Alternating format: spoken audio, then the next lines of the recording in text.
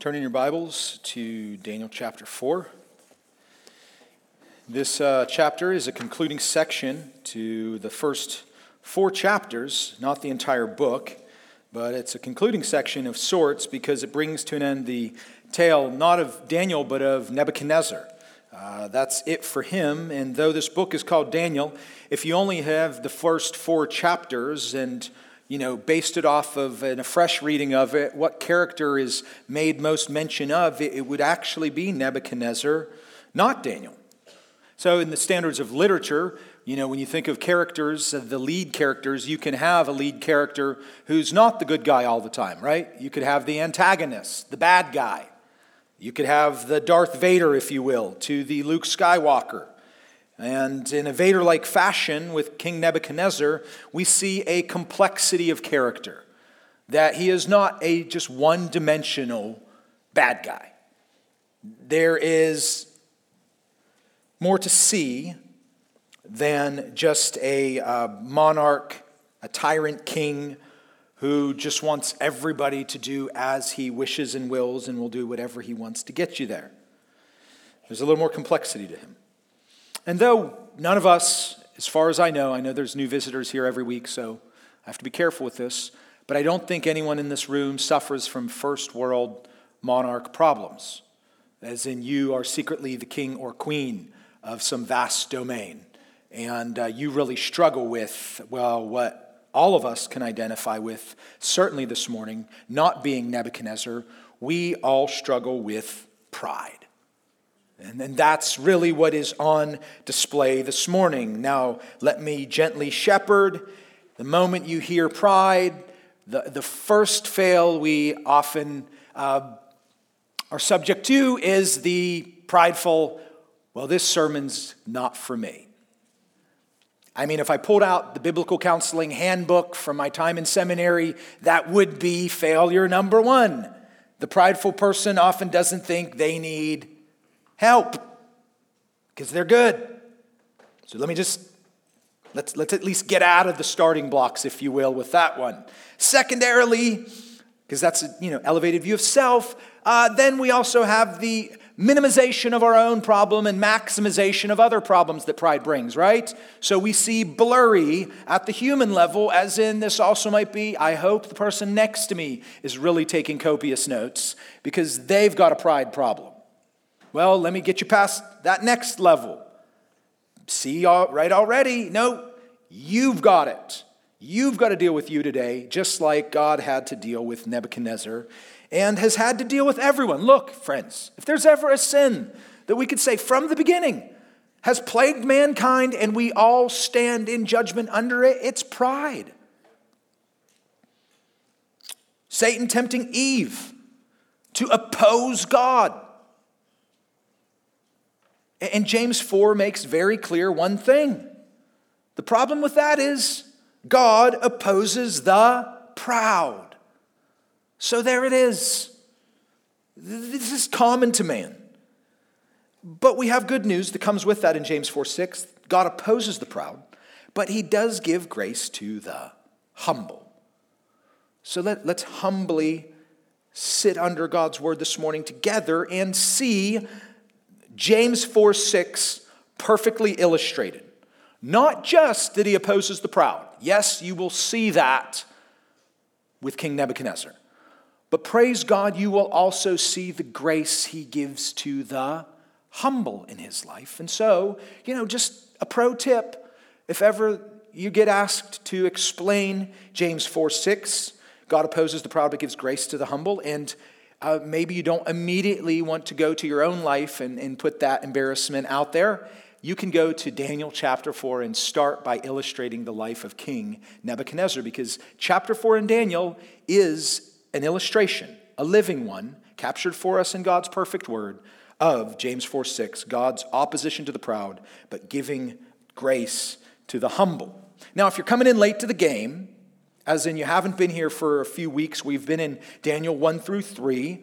This clash, if you will, has been set up with Nebuchadnezzar seemingly taking a few steps forward, but more steps back.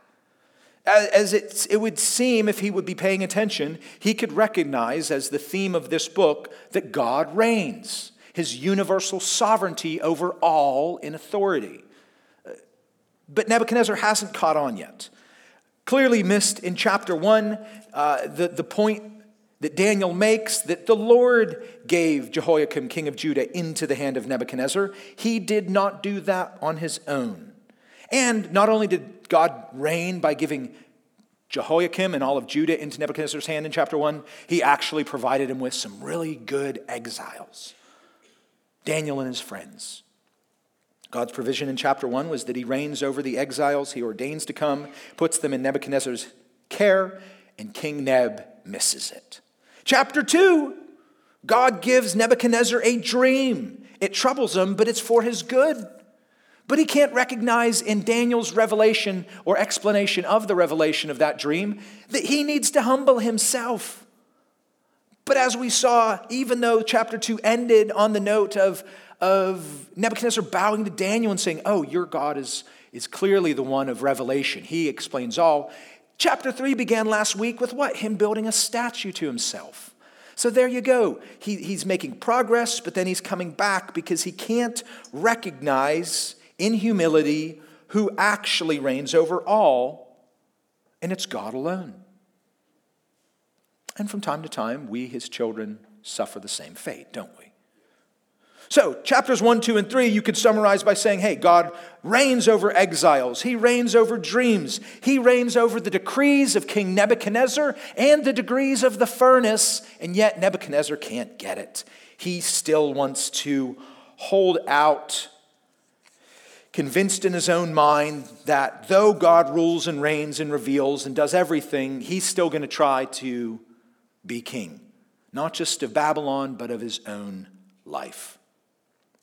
There was a quote I came across this week, really unrelated in my study, but it hit me that this is really what God is about in Nebuchadnezzar's life and everyone's life. And the writer said this, when it comes to the big picture of things in life, what God aims at in the arrangement of things, in the story of redemption, is that man should not glory in himself, but God alone. What God aims at, his purpose, his will, his plan, in the arrangement of things in the story of redemption, from the fall to Christ until his return, in that story of redemption, is that man should not glory in himself, but in God alone. And that takes you back to the fountain that has neither bottom nor brim, the sovereignty of God. Might I suggest the most humbling doctrine there is? God is sovereign, and I am not. Which is another way to say God is God, and I am not. So let's follow the action in chapter 4. We're only going to read the first 5 verses, and that'll catapult us into the story itself. King Nebuchadnezzar, to all peoples, nations, and languages that dwell in all the earth, peace be multiplied to you. It has seemed good to me to show the signs and wonders that the Most High God has done for me. How great are his signs! How mighty his wonders! His kingdom is an everlasting kingdom, and his dominion endures from generation to generation. I, Nebuchadnezzar, was at ease in my house and prospering in my palace. I saw a dream that made me afraid. As I lay in bed, the fancies and the visions of my head alarmed me. Kings wither and rulers fade, but the word of God endures forever. So the story starts out without any time stamp, and we might appreciate that. Did it go from chapter 3 in the white space to chapter 4 the next day? That suddenly this king who sees this great act of deliverance for Shadrach, Meshach, and Abednego, who gives praise to the protection that God provided for them and made a decree that no one should speak against their God. Was it like the next week? I think as we go on, we'll see that that's probably not the case. Now, we do know that chapters 1 through 3 of Daniel likely happened in the first 10 years of Nebuchadnezzar in 3 different waves, completely decimating Judah and bringing them into exile. It didn't happen all at once. Most scholars believe it started in 604 BC, 596, and then utter desolation and destruction by 587. So he's been in power, Daniel 1 through 3, that likely in those first 10 years. But I would think, and other commentators and theologians would agree, that this is probably a few decades later. And notice, King Nebuchadnezzar is writing chapter 4. Now, what I mean by that is, I don't know if he took, stylus to stone or whatever he was using to write it, or it was he was speaking and Daniel was recording it, because Daniel writes the whole book. So maybe it was Daniel, his right-hand man, well-educated, would sit there, and Nebuchadnezzar, maybe towards the end of his tenure, says, I'm finally ready to tell my story. Because that's what the beginning reads like, doesn't it? It's a testimony. Look at chapter 2. It seemed good to me to show the signs and wonders that the Most High God has done for me. And so 1 through 3 is really this introduction, confession, if you want to call it that, that Nebuchadnezzar wants, get this, all the world to know, verse 1. All peoples, nations, and languages. And remember, we said this a few weeks back, but in case you missed it, even though the Old Testament, 99% is in Hebrew, chapters 2 to 7 of Daniel are from the earliest manuscripts they found in Aramaic, which was the common language of the day, which most believe was Daniel's way of trying to give a tract, a witness to God's power and reign to the reading world at the time. And the reading world at the time, Daniel's writing this in the 500s BC, is mostly an illiterate society. So to get this message out, the most important people have to read it. Not everybody was getting trained to read and write. Most people were servants or slaves and worked, but didn't have a chance to unroll a scroll and get their hands on it and read for themselves. So Nebuchadnezzar wants his message of his life to go out to the world. He says it in verse 1, all the earth. And he opens with the kind of ironic greeting, seeing this is the guy who has conquered the known world at the time. Peace be multiplied to you. All y'all Assyrians that I conquered at Carchemish, peace. I want you to hear my story. And so he has this message for all of them to hear, but, and this is why we think some time has passed, because it sounds like a different Nebuchadnezzar. Verse 2, I want to show the signs and wonders that God has done for me. Verse 3, how great are his signs, how mighty his wonders. And then he really repeats what was back in Daniel chapter 2 that Daniel saw, that it is God who reigns forever and ever. Verse 23, he is the one who has all wisdom and might. And then Daniel tells this at the end of chapter 2 to Nebuchadnezzar, that God's kingdom, verse 44, will be set up and never destroyed. And so you hear an echo of that language here. That's kind of the preface to this section. And then it gets into the first person. Look at verse 4. I, Nebuchadnezzar. So he starts to tell his tale.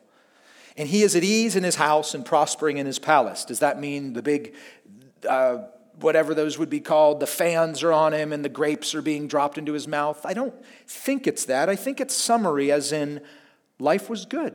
I've arrived. He's over those initial waves we talked about that a new king or person in power might have experienced in chapters 2 and 3 that caused him to be so insecure and off with their head. And if anybody is going to try something under my watch, I'm going to get rid of them. That insecure, irritable, irrational king is now saying, I'm at ease. Everything is good. There's prosperity in my palace. Maybe everyone else is out to war, but we're good. Insert God's divine revelation. Verse 5. I saw a dream that made me afraid. So there's this contrast. Everything's good, verse 4. Finally, there's peace and prosperity around. And then I saw a dream that made me afraid. It alarmed me. And I lay in bed, and I can't get it out of my head. And so is he going to go back to his old ways? Verse 6, I made a decree. Here it comes. We know what's going to be next, right? Well, he's changed a little bit. All the wise men of Babylon should be brought before me.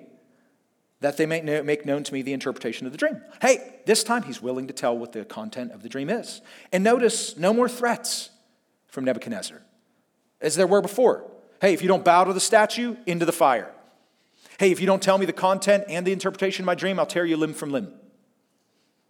So maybe I'm a little bit pro-Neb this morning, if you will. I'm, predisposed to see the good. But it does seem that some things have changed. So he brings, verse 7, all the magicians, enchanters, Chaldeans, astrologers, and he tells them the dream, but they could not make known to me its interpretation, he said. Now, if you're reading along as we have been, you'd say, well, why did you start with those guys? They failed you before. This is why it seems to be the passage of time. As maybe decades later, he's been busy, Daniel's been busy, and he doesn't think I should just cut right to the chase and get Daniel in here. He leans on the guys that he's always leaned on.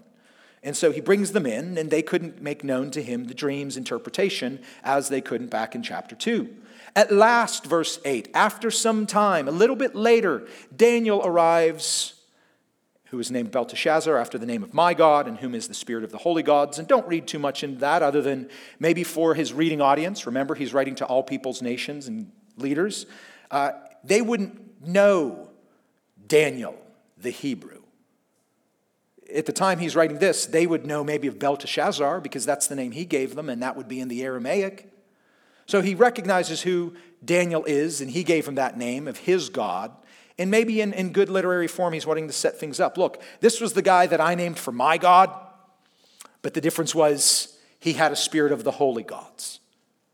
And even that word, the holy gods, is irregular in Daniel so far. No time has Nebuchadnezzar recognized any gods as holy, as in different or set apart, which is what that word means. And even you say, but it's in plural, gods. That means he's polytheistic. Sure, but we also know God is what? 3. So could there be the beginnings of his understanding by way of Daniel, the understanding of God as 3 in 1? Maybe, maybe not. The text doesn't tell us. He brings Daniel in, who's been set apart, the best of the best, and tells him the dream, saying, verse 9, O Belteshazzar, chief of the magicians. So he is number 1. He didn't bring him in first, again, showing the failure and folly of the other wise men. Chief of my magicians, because I know that the spirit of the holy gods is in you, and that no mystery is difficult for you. Tell me the visions of my dream that I saw and their interpretation. Funny thing about that, verse 9, Daniel has been with this guy for a while. You know what happens if the boss calls you in with a really big task and builds you up with like, hey, I know nothing's difficult for you. Here's a little extra work for your Christmas holiday. And you're like, thanks. Or in a truly genuine fashion, your boss just really believes in you and gives you more to do, and you're like, pressure is on a little bit. He knows the spirit of the holy gods is in Daniel. He has seen the testimony of Daniel's life. No longer the teenager, decades later, perhaps in his 30s or 40s, there is nothing too difficult for Daniel. And this is a subtle reference to the providence of God that we saw back in chapter 1. Daniel was prospering because God was leading the way. He put him into that position. He gave him the wisdom that was 10 times better than everybody else. And now here he is again in a position to help out the king because nothing's too difficult for him. God does give grace to the humble without them having to experience the pride. Daniel has made it so far. And so he is there in front of Nebuchadnezzar, and Nebuchadnezzar in 10 to 12 shares the vision, shares the dream, and the focus is on a tree. I saw and behold a tree in the midst of the earth, and its height was great. Well, how big is this tree? There's a lot of redwoods out there that are kind of impressive. You ever seen one that is visible to the whole end of the earth? Verse 11. This tree grew, became strong, and its top reached to heaven, visible to the end of the whole earth. Just picture that in your mind. That's kind of top heavy, isn't it? Isn't the earth going to start, Except you science people are like, actually, Adam, here's how gravity works. But all that being said, this tree is unlike anything else because of its immensity. But it's not just the immensity of this tree, it's the prosperity around it that it provides. Verse 12, its leaves were beautiful, its fruit abundant, food for all. How amazing of a tree is this? That the beasts of the field, all the beasts can be in the shade. And all the birds could live in the branches. And the peak of prosperity, all flesh was fed from it.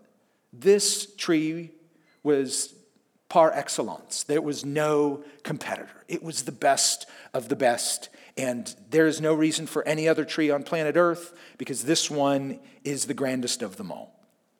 That's the good news. And by the way, in the Old Testament, trees can be symbolic of prosperity. Psalm 1, for instance, the blessed man who doesn't walk in the way of the wicked or stand in the path of sinners or sit in the seat of scoffers. What does he do? He delights in the law of the Lord, and in his law he meditates day and night, and he'll be like I'm not asking you to arm wrestle Jerry. This is what I used to illustrate to my kids when I was teaching them. He's like a tree firmly planted, which roots go down to the water. Its leaf does not wither. And in everything he does, he prospers. So Psalm 1 or Jeremiah 17 is a picture of a person who prospers by God's blessing. Or you also can have in Ezekiel 31, a tree can be an image of a whole nation. And you can read that later, but the two nations that kind of combined together to fight Babylon at the Battle of Carchemish in 605 that were defeated by Nebuchadnezzar in Babylon, they're mentioned here in Ezekiel 31. And in Assyria is compared to a cedar in Lebanon, beautiful branches, forest shade, towering height, because right before Babylon, Assyria was the best. It towered high and set its top in the clouds, verse 10 of Ezekiel 31, but its heart was proud. So I, God, will give it into the hand of a mighty one of the nations, and he shall surely deal with its wickedness deserves. So you could have whether it's an individual who's proud, or representative of a whole nation, but there is prosperity associated with the picture of a tree that is flourishing. So the symbolism here in the dream makes sense. Bad news comes in verses 13 to 16. Nebuchadnezzar writes, I, in the visions of my head, saw a watcher, a holy one. So this is an angelic being, the word watcher, having to do with a sentinel, some type of guardian with a message to deliver, coming down from heaven, and this is what he proclaimed aloud in verse 14, chop down the tree. You're going to need a pretty good-sized lumberjack for that one, right, Luke? I mean, this is no ordinary tree to chop down. Lop off its branches, throw them through the chipper. All the leaves stripped off and blown away.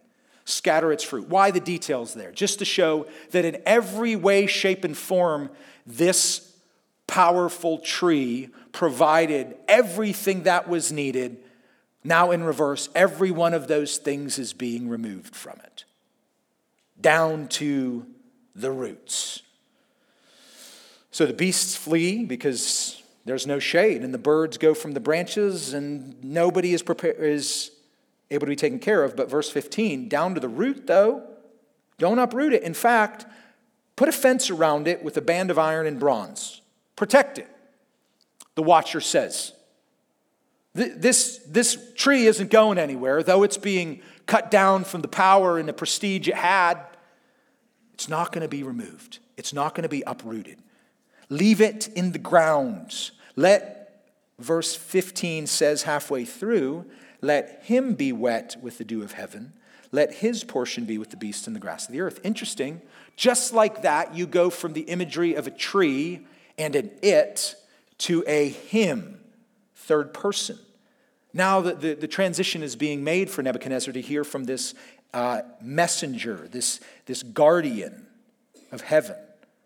It's going from a tree to a man. Just like that. And he'll be wet with the dew of heaven. His portion will be with the beasts and the grass of the earth. And here's the kicker, verse 16. Let his mind be changed from man's, and let a beast's mind be given to him. That's going from something great to something not so great. To go from the mind of a man to a mind of a beast unable to have what? That complex thinking, those mental powers, that rationality, man made in the image of God. What distinguishes him from the beasts? His mind, his thinking. You can email Curtis later if you say, you know what, I got a really smart bird. Save that thought. But in the grand scheme of things, Great divide is in that thinking. His mind is going to be lost. This man is going to become like a beast. Verse 17, and it's final. This sentence is by the decree of the watchers. And if Neb wanted to puff himself up against that, the decision is made by the word of the holy ones. Doubling down, saying, look, King Nebuchadnezzar, you're used to making these decrees so far that what you say goes, what heaven says goes. To the end, and here's why heaven's putting its foot down, that the living may know that the Most High rules the kingdom of men and gives it to whom he will and sets over it the lowliest of men. You can underline that verse as a key verse here. It's repeated in verse 25 and 32. This is the point that God is making with Nebuchadnezzar about his rule, about his reign, about who really is on top and everyone else who's not. Verse 17, this decree is so that you may know that the Most High rules the kingdom of men. But then maybe the objection is, but what about those who come up in power? Aren't they impressive? No, because it's God who gives it to whom he will. And you know those ones that he gives it to whom he will? Just so you get it, he sets over it the lowliest of men. It's not a popularity or beauty contest with God and who he rises up. Clearly, that's the message from the watchers. Heaven rules, and heaven gives rule down here. And if you think you can figure out who deserves to be the ruler, think again, because he gives it to the lowliest. This removes all boasting, doesn't it? As if man has anything that hasn't been given from God. So that's it. That's the message that God wants it to give. It's Psalm 8. When I look at the heavens and the work of your hand, what is man that you're mindful of him? And the answer is, he's not much. And God wants this message to be loud and clear to Nebuchadnezzar. Apparently, verse 18, it wasn't clear enough. This dream I, Nebuchadnezzar, saw and heard. He heard the voice of the watcher in his dream, and yet he still can't get it. So he has to ask Daniel, Belteshazzar, tell me the interpretation, because all the wise men of my kingdom are not able to make known to me the interpretation. But you are able. There's that vote of confidence the king has in Daniel. You can do it. And he does recognize it's because the spirit of the holy gods is in you. You have something that all those other guys don't have. Just a side note on verse 18, and this is just food for thought. What would our world be like if even one world leader asked one solid Bible teacher what they should do? I mean, think about that. What would a nation be like if the person in charge did what Nebuchadnezzar did here? Not go to his cabinet of military powers, not go to the cabinet of homeland infrastructure, but he goes to the one guy he knows God. It's rare, isn't it? When have you ever really heard it happening? I mean, even in our own country. I mean, is there one biography out there that states here, this one president, he had this pastor or group of pastors who had good theology, keyword, on speed dial. And before he made any major or even minor decision, he consulted with them. I mean, think of it right now with everything going on in our country. If the president called you today and asked for your advice with Bible open, how could you help him with Bible open? Because don't think for a second you have something political to offer that'll be of any use. But with Bible open, because God's word is sufficient. And there's not an asterisk saying it's sufficient for everybody but the presidents. They need some extra. No. God's word is sufficient. that you with Bible open could take a call from the president today and advise him according to the Word of God. That's the sufficiency of Scripture to a level that blows my mind. Because I'm under no impression I could be the president. Out of my league. But I know I could give him what God's Word says. And that if he applied it, could actually guide a nation according to the Word of God. Amen. That's the power of the Word of God. As Steve Lawson says, the Bible is more relevant than tomorrow's newspaper and more reliable than tomorrow's sunrise. Do you believe that? I mean, test your trust in the Word of God. Pick up the phone if he calls you today. Say, you know what? I'm glad my pastor prophetically warned me you'd be giving me a call, President. Let's go to Daniel 4. I hope that encourages you for whatever call you get this week, from whomever it is. Do you really believe your Bible is sufficient? So start with whoever has a need this week for guidance from God's Word. And let it be up to him when you get the call from someone else. So what will be this revelation? What will Daniel have to say? And even more so, what will Nebuchadnezzar do as a result? Let's look. Next section, a judicious Jew in King Neb's court. Daniel has shown himself back in chapter 1 to be set apart. And in chapter 2, it says he responded to a situation with prudence and discretion. So let's see if in this big moment of testing, he can keep it up. Verse 19, then Daniel, whose name was Belteshazzar, was dismayed for a while, and his thoughts alarmed him. Well, there you have something interesting. When he hears this dream, and then it says he was dismayed for a while, and his thoughts alarmed him. He's thinking, and on his face is a visible expression of alarm.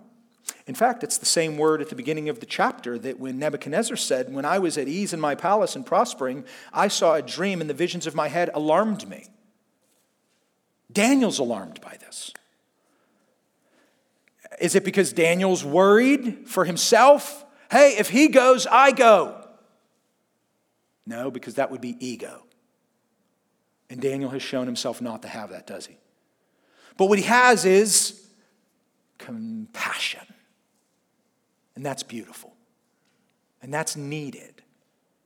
He has compassion for the king, it seems.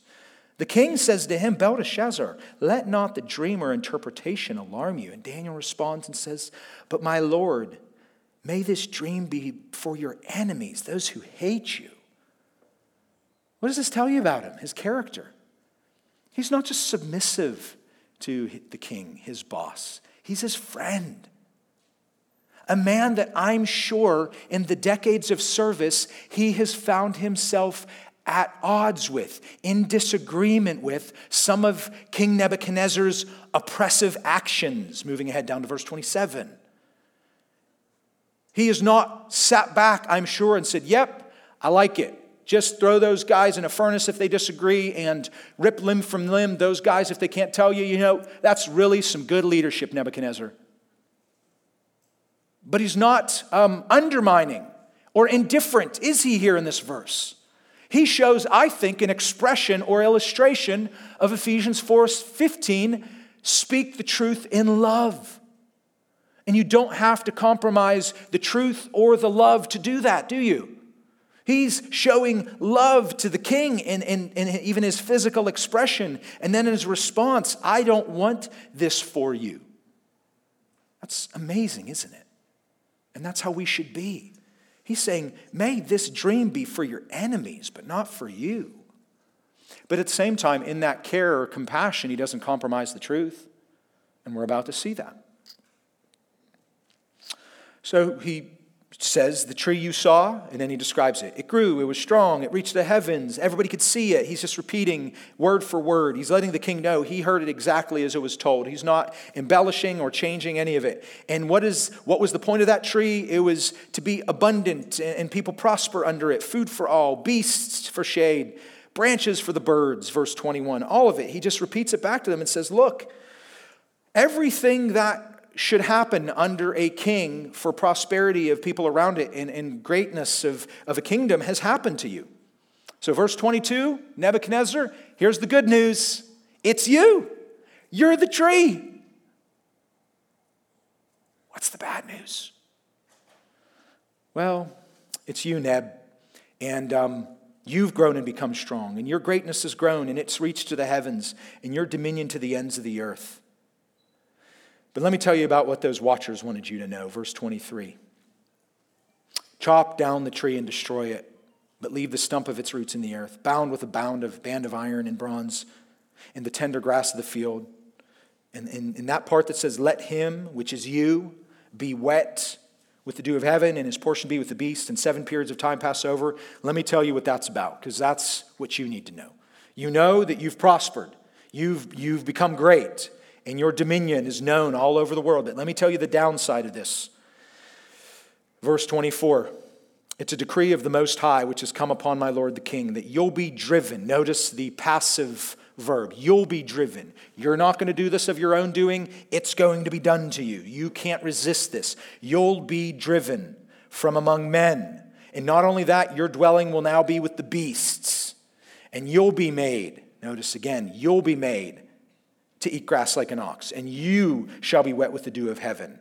And you will live in this state for 7 periods of time. We don't know if that's 7 years or 7 being a word often in the Old Testament for a perfect time, a complete time. We don't know what it is. The amount of time isn't the important thing. For a period of 7 periods of time will pass over you. And here's how you get out of it. Till you know that the Most High rules the kingdom of men and gives it to whom he will. That's what's got to change in you. You're going to be in this beast-like state, losing the power and prestige and influence of your kingdom, but not losing the kingdom. So you don't got to worry about that. But you'll be in this state till you realize who it is that gave it all to you and who gives it to anyone. Verse 26, and it was commanded, this is the good news at the end of the bad news after the good news. The stump will be protected. It'll stay there. And your kingdom shall be confirmed. It'll come back. It'll be restored from the time that you know that heaven rules. So there it is, brother. I love you. I care about you. I wouldn't want this to happen to you. We've had a good run, Babylon. But thus saith the Lord. If you're going to stay in the state that you're in, thinking more highly of yourself than you ought, you'll be the stump. And then he seems to add a bit of personal advice that isn't... It's not Daniel, I think, overreaching and saying, but you can reverse this all, as in you can change a decree of the watchers from heaven. But I think maybe it's just, hey, all I know to tell you at this point, because heaven rules and you need to know it. Therefore, O king, verse 27, let my counsel be accepted to you. This is me speaking, not heaven speaking. See the difference? He's not saying he's the watcher. He's just saying, I got some advice.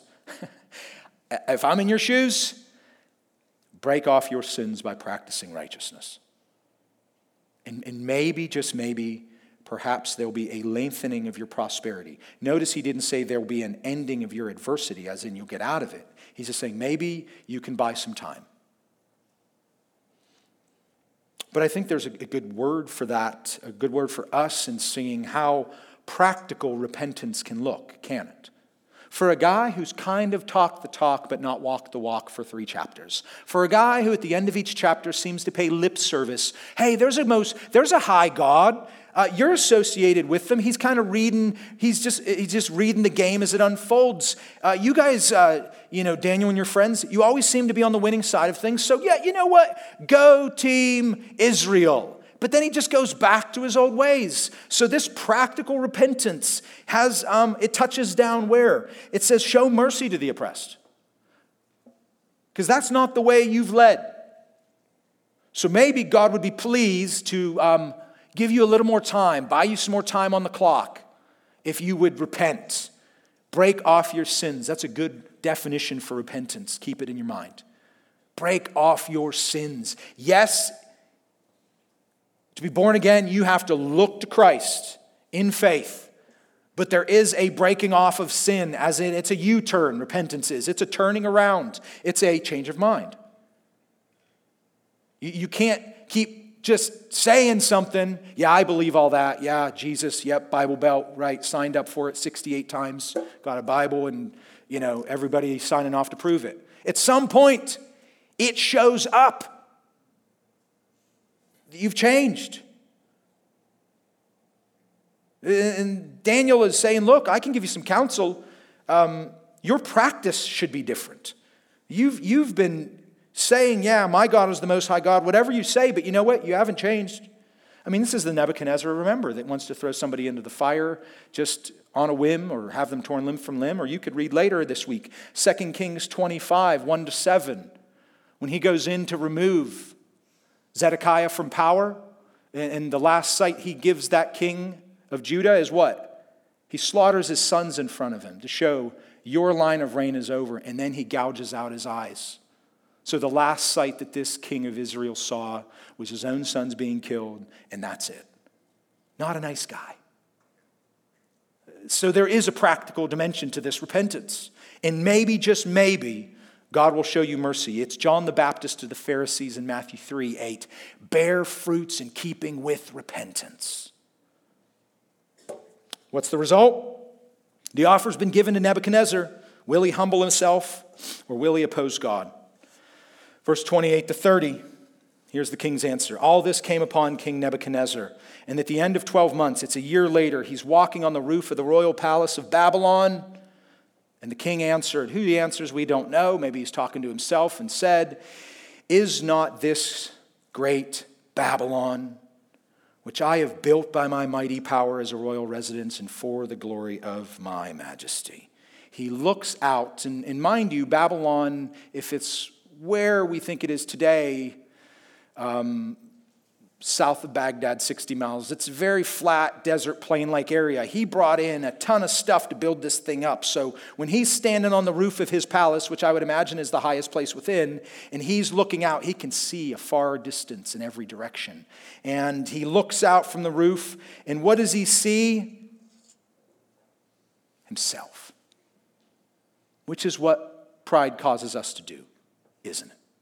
Pride causes us to look out around everything that's a gift, around everything that is grace, around everything that is created and sustained by God, and we see us. We take credit where it's not due. We commit, as Tim Keller calls it, cosmic plagiarism, where it's clearly the author's work, but you're trying to pass it off as your own. So that's what Nebuchadnezzar does here. He commits cosmic plagiarism. How does he do it? He gets wrong the means and the end. Look at verse 30. It's right there. He wasn't entirely wrong in saying Babylon was great. It was. I mean, we're still studying. I mean, they're still studying it today. Watch a documentary this week on it. It was amazing. It was great. And he did build it, but he got this wrong, by my mighty power. He got the means wrong. Because remember at the beginning of Daniel 1, God gave over to who? Nebuchadnezzar. And did Nebuchadnezzar appoint himself as king, or was he born into a family of kings? All his power was what? It was given. But prideful people forget that. It's given. It's gift. So he gets the means wrong, but what really messes him up is he has the ends completely wrong. I did all this by my power for the glory of my majesty. Absolutely not. It's never for the glory of our majesty. Isaiah 42:8. I am the Lord, and that is my name, and I will not give my glory to another. So the means are wrong. It's not just your power, Nebuchadnezzar, and you're certainly wrong about the ends for which you were given anything. It was not for the glory of your own majesty. What's the response of heaven? While the words are in his mouth, he barely gets the word majesty out, and then God says from heaven, O King Nebuchadnezzar, to you it's been spoken, the kingdom has departed from you.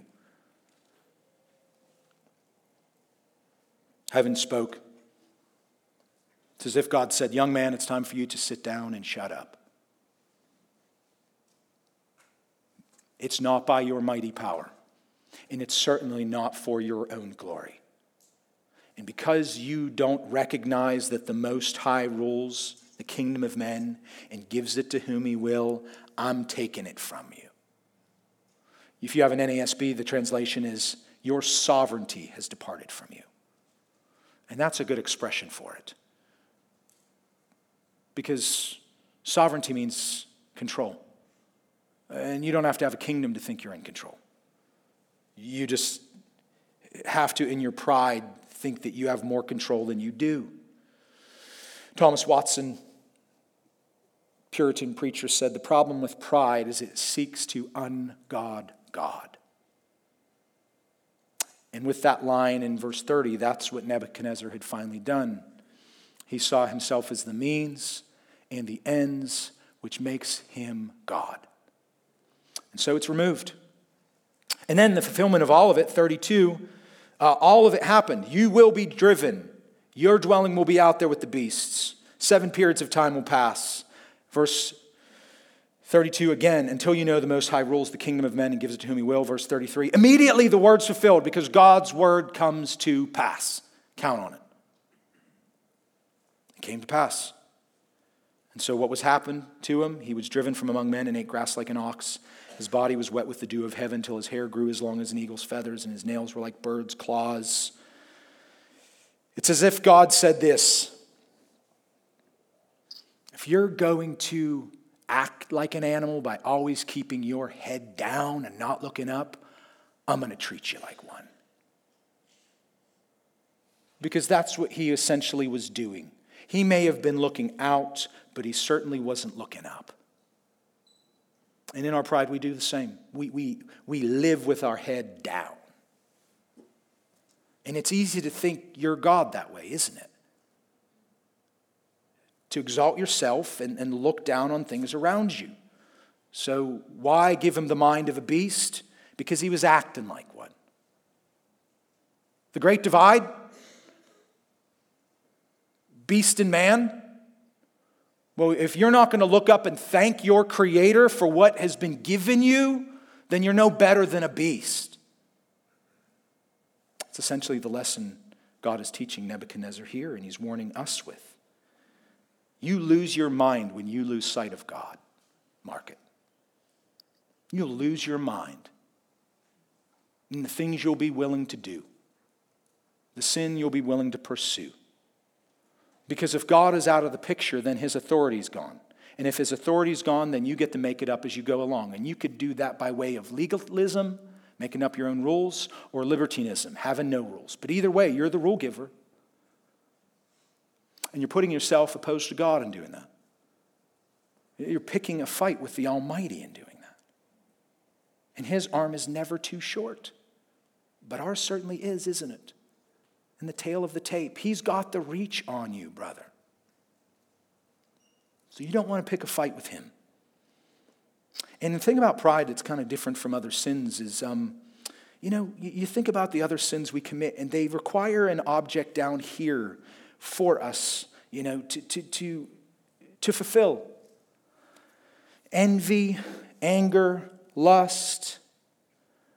But the thing about pride is, when it gets down to it, the object of our sin is God.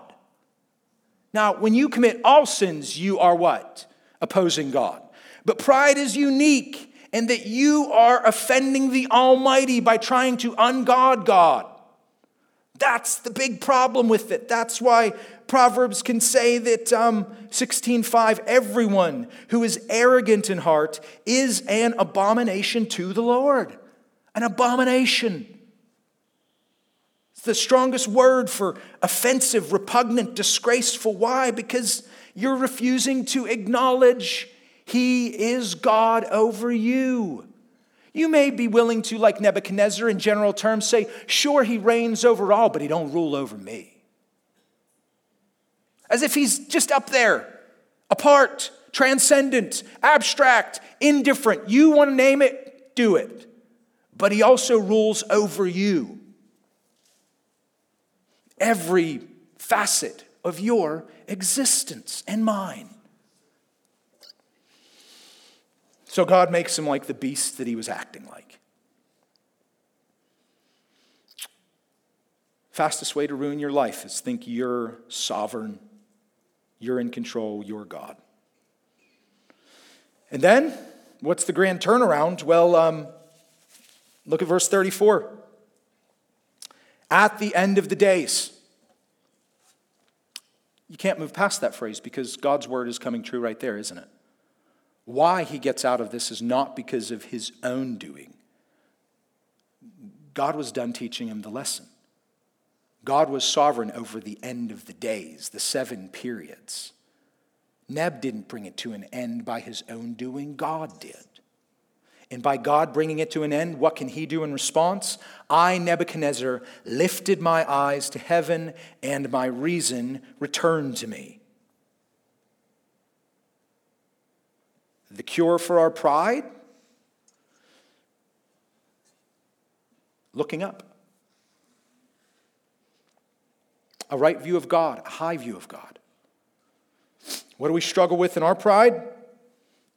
A low view of God. The low view of God that Nebuchadnezzar had and the high view of God that he had. So by looking up, his reason returns to him. And he does what? Immediately he moves into praise. The first thing off his lips, I blessed the Most High and praised and honored him who lives forever. And then he just unleashes a song of praise to God's sovereignty in his life. Why? His dominion. It's an everlasting dominion. God is eternal. Nebuchadnezzar, I can't compete with that. His kingdom endures from generation to generation. Mine's going to come to an end. All the inhabitants of the earth are accounted as nothing. What am I going to add? What am I going to teach God? I'm Nebuchadnezzar. I might be in charge of Babylon, but I'm nothing, just like everybody else. Why? Because he does according to his will among the host of heaven. His desires rule, not mine. And among the inhabitants of the earth, none can stay his hand and say to him, what have you done? The ultimate, I would say, the last kingdom to fall in the kingdom of our hearts, the last castle to fall is our pride that wants to say to God, what have you done? And then Nebuchadnezzar admits, none can stay his hand or say to him, rightly justified, what have you done? You know, the literal rendering of none can stay his hand is this: none can slap away his hand. What do we do when we slap away somebody's hand? It's a mark of authority. My kid wants to touch the hot oven or the stove, slap his hand away. Because I love him. I don't want him to get burned. He doesn't know what's bad for him. And nobody does that to God. Ever. Now that could sound arrogant. None can even ask him, what have you done? Well, it's the questioning that's not out of oh God, what are you doing? I have no idea. I'm flipped upside down. Help me. That's not what this is. Who are you, God, to do that? And the answer is built into verse 35. The inhabitants of the earth are accounted as nothing. What does he gain? What perspective would God need from me? I was thinking about this. If we need a new direction in this church. I'm going to go over to the 3-year-olds and ask what they think. Yeah, the future they're the children. I'm going to go to the 3-year-olds and get their insight on what we should do. I know what 3-year-olds tell me I should do. Some, they come up to me as I eat 3 meals a day. Some, they just want food in their mouth. You want that for the future of this church? We'll change to some church. And we just food all the time. I'm trying to make a really ridiculous point. There would be more wisdom to be found for me reaching out to the toddlers to lead this church than for God to reach out to me to lead this universe. That's the great divide.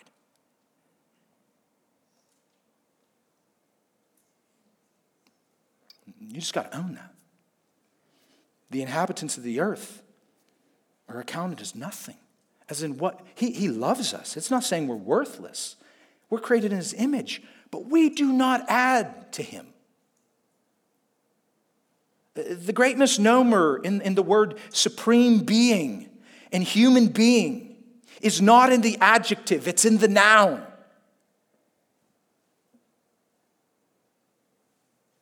God's being and our being are entirely different beings. To try to put us in the category with him, he's supreme, and we're just a few notches down as humans. No, he's in the category of his own called creator, sovereign, ruler, maker. None of that applies to us. That's what makes him God, God. And when we reconcile with that, we can be like Nebuchadnezzar with restored vision, seeing God rightly in ourselves in light of his greatness. Verse 36, after recognizing the right thing about God, look what God does by his grace. He gives grace to the humble, and that's what 36 to 37 teaches us. My reason returns, and for the glory of my kingdom, my majesty and splendor returned to me. Meaning, look, for the glory of my kingdom, God gave back the majesty and the splendor. It came back. And even the guys that would have been saying for the last few years, like, have you seen Nebuchadnezzar lately? He's turned into a cow. He did. They came back to him. They sought him. That ain't happening outside of the providence of God. If ever there was a time for somebody to rise up and start a coup, it's when your boss turns into bovine, right? That's pretty easy to overthrow the kingdom. Unless God said back in 26 that stump isn't going anywhere by my divine decree. So everything came back to him. And then he says, even more greatness was added to me. What does that lead Nebuchadnezzar to do? To praise, verse 37. So now I, Nebuchadnezzar, full circle, praise and extol and honor the King of heaven. For all his works are right and his ways are just. And those who walk in pride, he is able to humble. He's talking about himself. This is his testimony. So did he become a convert? I know we've been asking that, like each chapter. Like, did he make it yet? We'll find out in heaven. I think that sounds like the words of somebody who's truly been humbled and sees God rightly, not only recognizing he deserves praise and honor and glory, the King of heaven, but even saying, and all his works are good. His ways are just. And you want to talk about me, King Nebuchadnezzar? I was prideful, and he was gracious to humble me. So what vision do you need corrected this morning? Because God is willing to do it for you. If you find yourself in familiar territory, thinking some of the same thoughts or some of the same actions of Nebuchadnezzar today, may it be that God doesn't have to humble you in the way he did this king. And you can start that process by just saying, God, help me to see it more. Help me to see where I set myself up against you, where I have too low of a view of you and too high of a view of me, and even on the horizontal level, a blurred view of reality with other people. Matthew 7 come to mind. When we're trying to work out relationships, why can't we help other people? Not because we're not supposed to. It says with the same measure you use, it'll be measured back to you, Jesus says. So first, if you're going to help me, or if I'm going to help you, I got to take the log of pride out of my eye to do work in your eye with that speck. But our pride gets our view of God out of whack, our view of ourselves out of whack, and even other people out of whack. We need whacked. We need humbled. And that's what God is gracious to give. Because when he humbles us, it's not merely to be an educational experience, it's transformational. Learning about our pride this morning is not for us to just leave here saying, I didn't know that verse was in there. Glad I know how to illustrate when someone else is being prideful. What a wonderful teaching. I've been educated. No, the joy of learning about our pride and just getting out the roots of it in our lives is because it transforms us. We're different, hopefully. We're more like our Savior, who Curtis read in Philippians 2, did not what?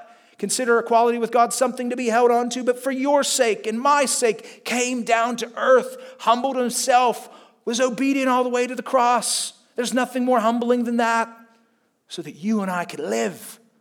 If you're not in Christ today, no amount of self-reform will make you a more humble person. Christ will. Give your life to him today.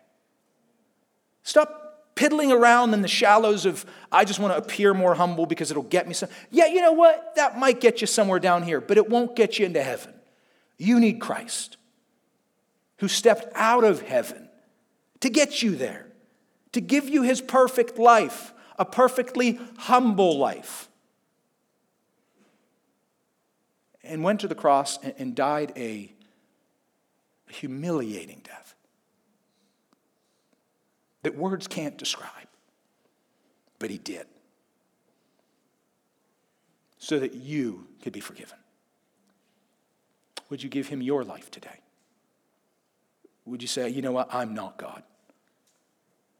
And I repent of my ungodding God. Have mercy to me, the prideful sinner. And he will do that for you today. Because his word says he gives grace to the humble. So humble yourself under the mighty hand of God. Let's pray. Father, we thank you this morning for your word. We thank you that it is able to divide us, as your word says, down to joint and marrow, between soul and spirit, as in to say it gets in to the darkest parts of our heart like nothing else can. And for that we bring you praise. We thank you that we can learn from an example, something that we can identify and relate to, that exposes our hearts, but puts it on the table so that you can heal it. And we ask that you would, by your Spirit's work through your word this morning, for the glory of Christ. In his name we pray. Amen.